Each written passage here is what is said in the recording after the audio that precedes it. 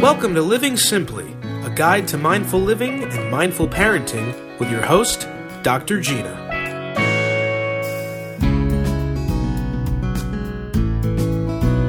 Hey everybody, welcome to Living Simply with Dr. Gina. That is Dr. Gina Metrograno. My name is Ben Barber. Below me is Crystal Tubbs.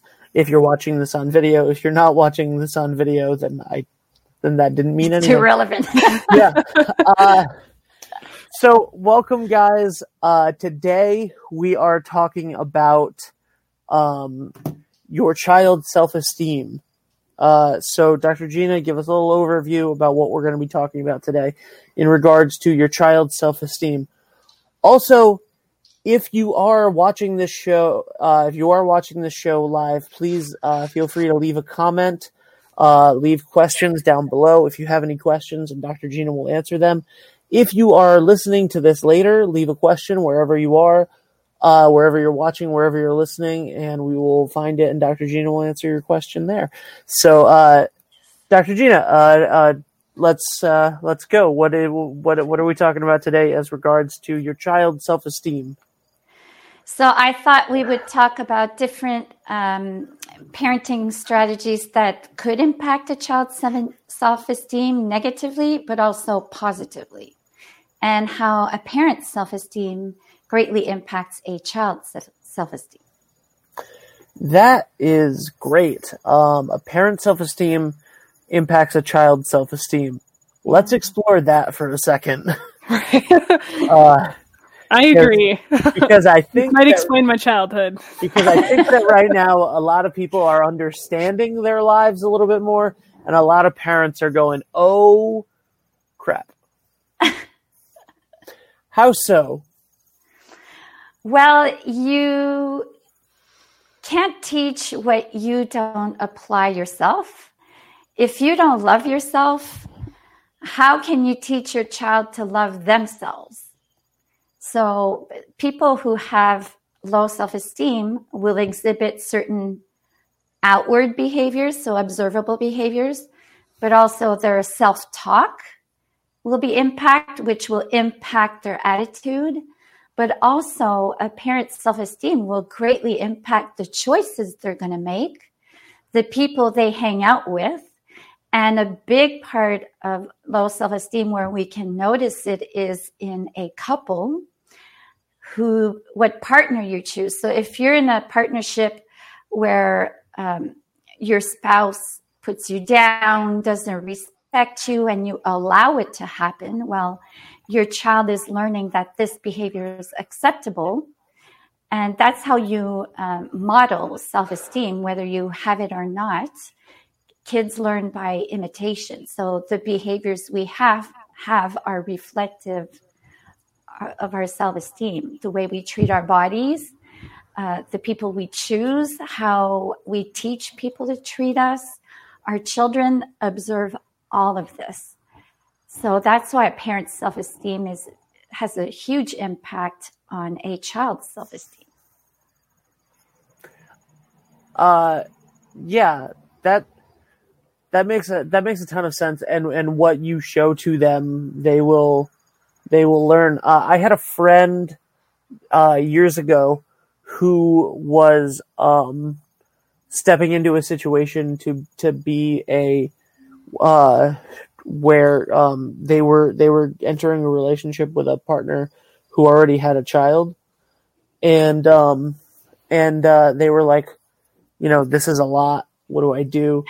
And I'm like, and the thing that I stressed the most to that person was just love the parent and just show that you love the parent, and that, you know what I mean?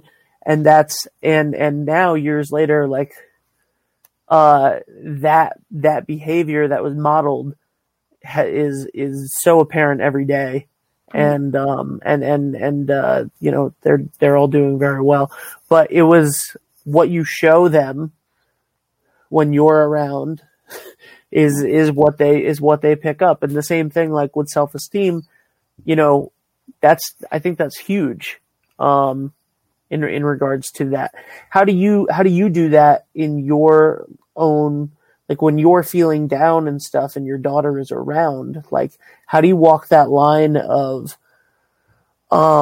showing them that things are difficult, showing them that things are real, and not being fake, you know, and pretending like you're confident and you know what you're doing and whatever. But so how do you show them that you have self-esteem without, you know, lying to them? Yeah, well, if you have healthy self-esteem, you're comfortable being authentic. And part of self-esteem is unconditional love for yourself. So the good sides and the not so good sides.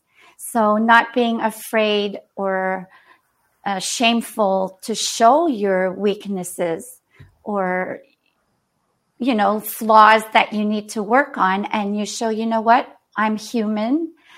And you apologize because people with healthy self-esteem don't feel like it's lowering themselves or weakness to apologize and to show their flaws. So if you're having a bad day and you show proper coping skills versus pretending everything's fine, you're showing them resiliency, right? You're saying, I'm going through a tough time. Now let's see what I'm going to do. And they see you come out of it victorious in one way or another. They're like, okay, I don't need to be beaten down by life. I can do this. And having self-esteem is being resilient and not being shameful with ourselves, because shame destroys self-esteem. So I find being real, authentic, and not being self-shameful or having self-judgment, watching what you say. So if, you know, someone who has low self-esteem, I see it so many times, parents who are so critical of their children is basically a projection of their own dislove of their own flaws. They need to have a perfect appearance, so their kid needs to be perfect because in their eyes, the child is a reflection of them. Mm-hmm. Whereas if you have healthy self-esteem and your child fails in school, it's not reflective that you're a bad parent. It's just your kid struggles in school. So a lot of people can be embarrassed by their kids, and it just reflects their own insecurities. I'm curious how that kind of plays into anxiety and how that can hurt our children. Because it sounds kind of, you know, some of the things that we've talked about previously about anxiety and things like that. Yeah, so people who suffer from anxiety often have perfectionism, they have control issues, things have to be a certain way, and often parents who have self-esteem can be overprotective. At an extreme case, I've seen a parent involve their kids with their own fears. So if you're scared of heights, let's say, and you're always hovering over your child, the child learns, oh, heights are dangerous, even though they're protected, right? Obviously not on the edge of a cliff. So kids pick up on our energy and our anxiety, and parents often who have anxiety are overprotective. So what the kid learns is, I cannot navigate this difficulty, so they don't develop confidence. They don't trust that even if they fall, they can get back up. It's like, oh, I can't fall. So parents who always are behind their kids so they don't fail, don't feel disappointment, never hear no, don't experience frustration. Well, these are kids, when I see them and they're a bit older and they experience difficult emotions, they have panic attacks. They freak out. They think they can't handle it. So if we just learn that our kids will survive, you know, a little friend who rejects them, and we walk them through it versus let me go talk to that mother, see what this child did to my child. Yeah. So you hold your kid's hand, you love them unconditionally, and you teach them how to overcome difficult emotions. So, I mean, really by not kind of dealing with our own issues, we're giving those issues to our kids, right? Yeah. Yeah. A lot of times, if a parent comes to me with a child who has anxiety, I know one or both parents has anxiety, and it's each and every time, unless it's a specific phobia. So if they're scared of a dog. But often what I've seen more in my personal life, I have dogs. The kids who are scared of dogs have a parent who's scared of the dogs. Makes sense. So we pass on our fears, and it's not because it's genetic, it's learned behavior. And you mentioned something too about kind of being overprotective of your child. So that goes into like helicopter parenting, right? Yeah. Where you're always there and making sure they're okay. I mean, besides passing on the anxiety, how does that affect the child? Because they're not able to cope with other situations. Yeah, so they don't develop resiliency and the confidence that they can get through this. They're constantly searching for reassurance or mom and dad to rescue them. You know, when I was teaching at university, I had colleagues who were teaching 20-year-olds whose parents would call the teacher. Like when I was in university, your parents would never call the teacher. My kid didn't get an A. What's happening? I've had one patient who had severe anxiety, and she was starting a pharmacy. And she was so anxious, she was making mistakes. And the mom called me wanting me to write a letter so the university wouldn't kick her out of the program. And I said, well, if she makes mistakes that could threaten the life of someone, I cannot write such a letter. She needs to work on her anxiety. She can't keep making mistakes on medication or not being able to assist patients. So it can go that far. So the child was learning, instead of coping with anxiety, I'm going to get letters, mom's going to rescue me, a psychologist is going to rescue me. Well, ethically, I wasn't comfortable, right? Right. Like, you're dealing with medicine here. You're educating patients. You could give misinformation. So it can go that far. Wow. So when you're dealing with self-esteem, right? A lot of people, you hear the like put on a smile, like fake it till you make it stuff. How does that work in regards to children? Like in regards to giving that advice to kids, and in regards to, doing it yourself for the kids. Like if you're putting on a show or you convince them to put on a show, is it really like if I act like I'm confident, I will become confident? Or is it like this could be a dangerous road to go down? Well, it depends to what degree. So example, I have a daughter, and we live in a society where appearance of women is so important. You need to be skinny. You can't have wrinkles. So I was always very cautious not to criticize my appearance in front of her, or, I look like crap today kind of comments, because I didn't want her to talk that way or to learn that it's okay to talk about myself that way. We have good days. Some days we look better than other days. And so is that faking it? No, it's more self-acceptance that, there are days you might have bags under your eyes, and it's more acceptance than faking it. If you totally fake it, kids pick up on falsehood. I was always surprised. There was a 7-year-old who literally said, I don't remember if it was my mom or my dad, is a fake. They're fake. And I was like, wow, where did they get that word? They could pick up on the fakeness, if it's even a word, because our body language betrays our thoughts. So it's better, again, to be authentic, when they're older, to go, I have an issue with my appearance. I'm still working on it.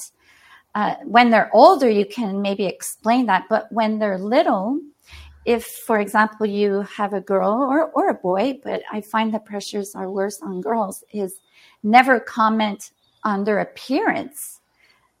That is judgmental. Value the inside, who they are as a person versus their output, how they look, if they got a trophy. Because what's going to happen when they don't win the trophy, when they fail a class?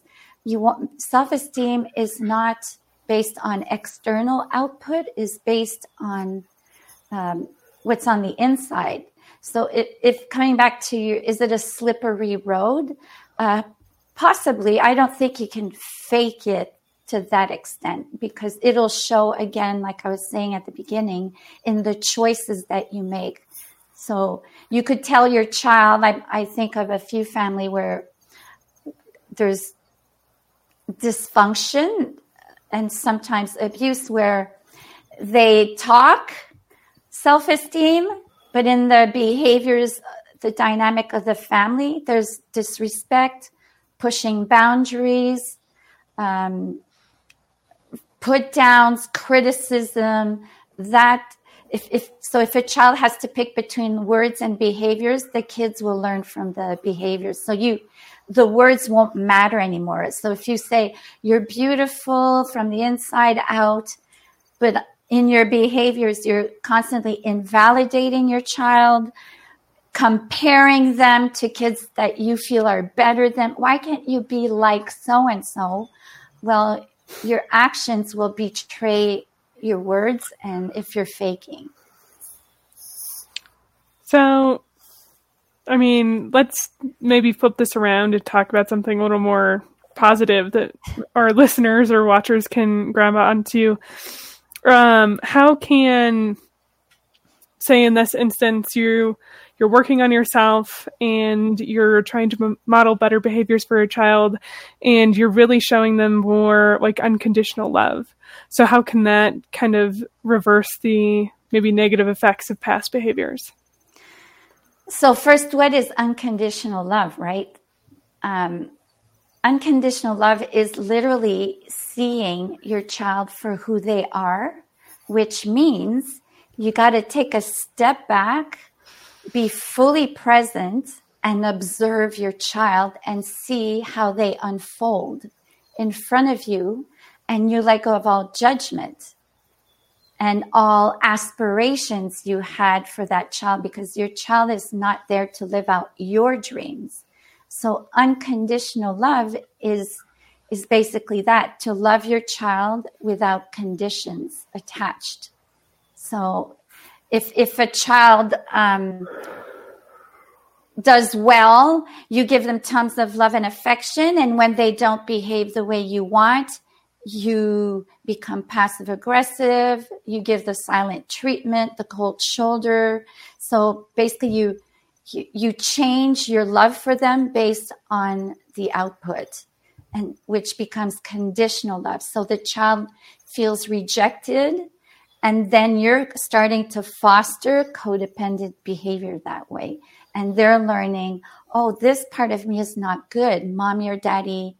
So if they talk about art and you're like, but suddenly they talk about science and you show an interest, well, you're showing, I don't really care when you talk about art, but I really approve when you talk about science. And the subtleties in your behavior is you're slowly teaching them, when you're this way, you're good. When you're that way, you're not good. My mind just got blown a little bit. I just want to throw that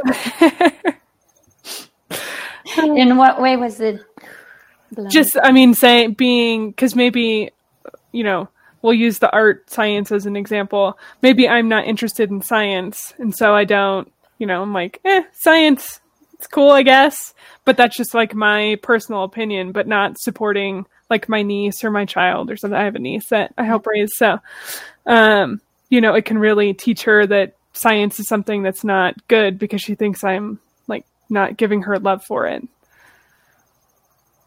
Yeah, and if she loves science and you don't really love it, it doesn't really matter. You don't need to fake interest.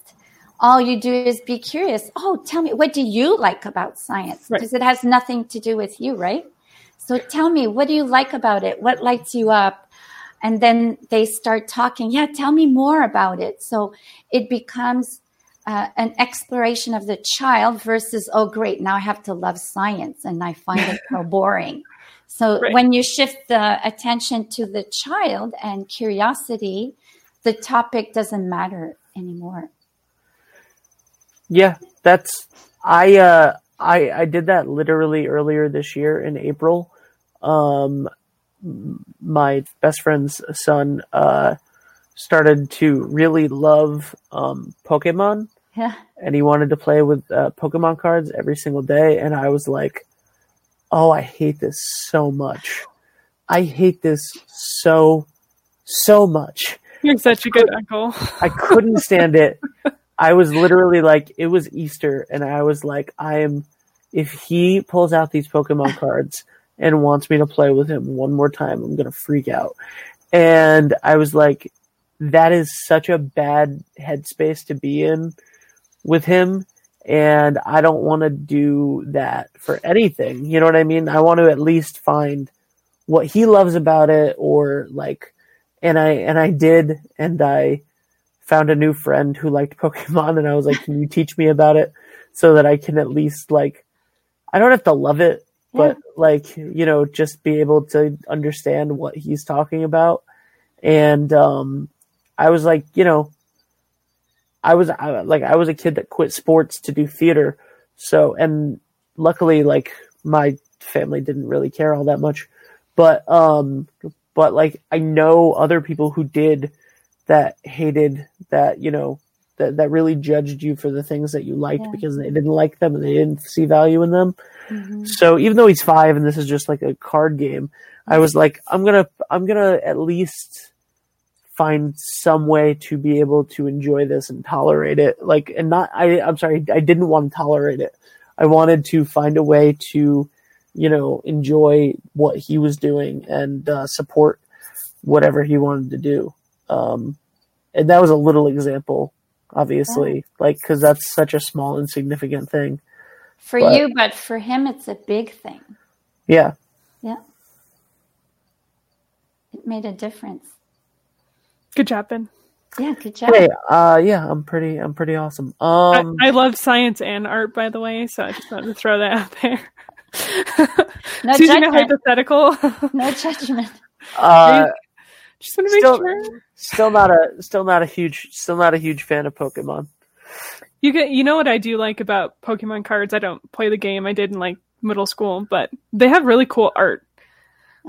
They used to do trading card events at GameStop, and I just go through the book of the cards that we're supposed to trade these kids, and I'm like, this is some really badass art. So there's always something that you can find in the things that your kids love. Yeah. To support them. I support you, Crystal. Thanks. My love of Pokemon card art. Yeah. So let's start to transition. Gina, obviously there's so much more to cover on this topic that you might want to talk about. We might want to talk about it at another time. Do you have any final words on specifically childhood self-esteem? Yeah, if you don't know where to start, I would say start with you. That would be the easiest way, because if you start learning how to love yourself unconditionally, then you'll be able to do it with your child. It'll be a lot easier than trying the other way around. 100%. Mm-hmm. All right. Well, now it is time for everybody's favorite moment in the show, the moment of gratitude. Gina, why do we end every episode focusing on things that we're grateful for? It really shifts our mindsets instantaneously. So if we're not doing well, we just need to refocus and notice what's great. Where's the gift? What we're grateful for. And it's an instant mindset shift, which impacts our mood and how we feel. All right. Crystal, what are you grateful for this week? This week, I am grateful for new beginnings. We've been kind of plugging my website and my business, helping all the companies move online. Hey, look, there it is. I'm really trying to focus on that. And then I'm almost finished getting a certification to teach English as a second language. So it's another opening I can use. Yay. Nice. Teach English as a second language for whom? Anyone that doesn't speak English. Nice. Yeah. That's awesome. Very nice. New beginnings. I like that. It's my turn, isn't it? It is. Okay.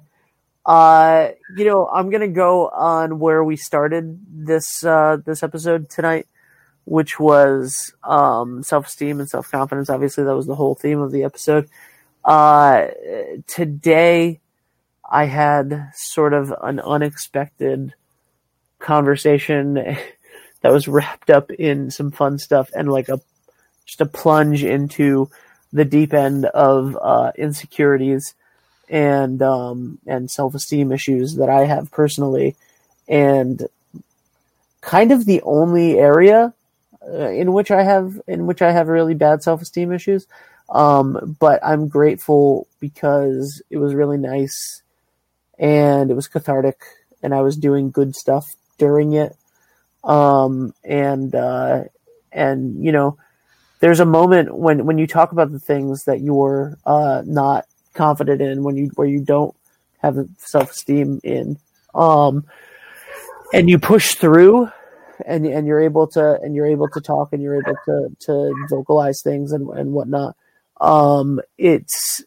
There's always something better on the other side of that conversation, which is nice. So I'm grateful for that today. That's great. Thanks, Gina. My turn. It is your turn. I don't mention her enough, but I'm grateful for my dog, Lola. She's a boxer. She's amazing.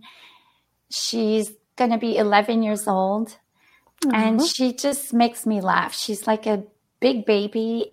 And when things aren't so rosy, I always snuggle with her and I always feel better. So I'm grateful for Lola. That's awesome. Have we ever met Lola on the show? Where is Lola? She's always in a different part of the house, isn't she? I could turn the camera. Is she there? Yeah. Let's see Lola. If you're comfortable turning the camera, let's see Lola. Tell me when you see her, because I don't see the camera. There she is. Can you put it down just a little? The camera? There we go. Aww. Hey, Lola. So for those of you listening to this on Insight Time or on the podcast later, check out the live video every Monday at 6 p.m. Eastern Time. And you can see fun stuff like Lola, Dr. Gina's dog, or, any number of other fun things. The crows in my backyard that try to get me during every podcast. So the photos in the background of where I am. I don't know. Exactly. I got nothing. Step your game up, Crystal. I will. I got a clock in my room now, but nobody's seen it because I'm outside so much. So thank you guys very much. Check out Crystal, ravenboldwriter.com. She can help you take your business online, get a website, whatever you need. And check out drmadrigrano.com or drgina.ca if you are looking for any help in the coaching, mindfulness, parenting expertise area. Is there anything else that I missed, guys? Nope. All right. You are both amazing. Thank you so much. And that's it. Have a good night, Ben and Crystal. Thanks. Bye. You too. Bye, guys. For more information or to book an appointment with Dr. Gina, go to drmandragrano.com or click the link in the description of this episode.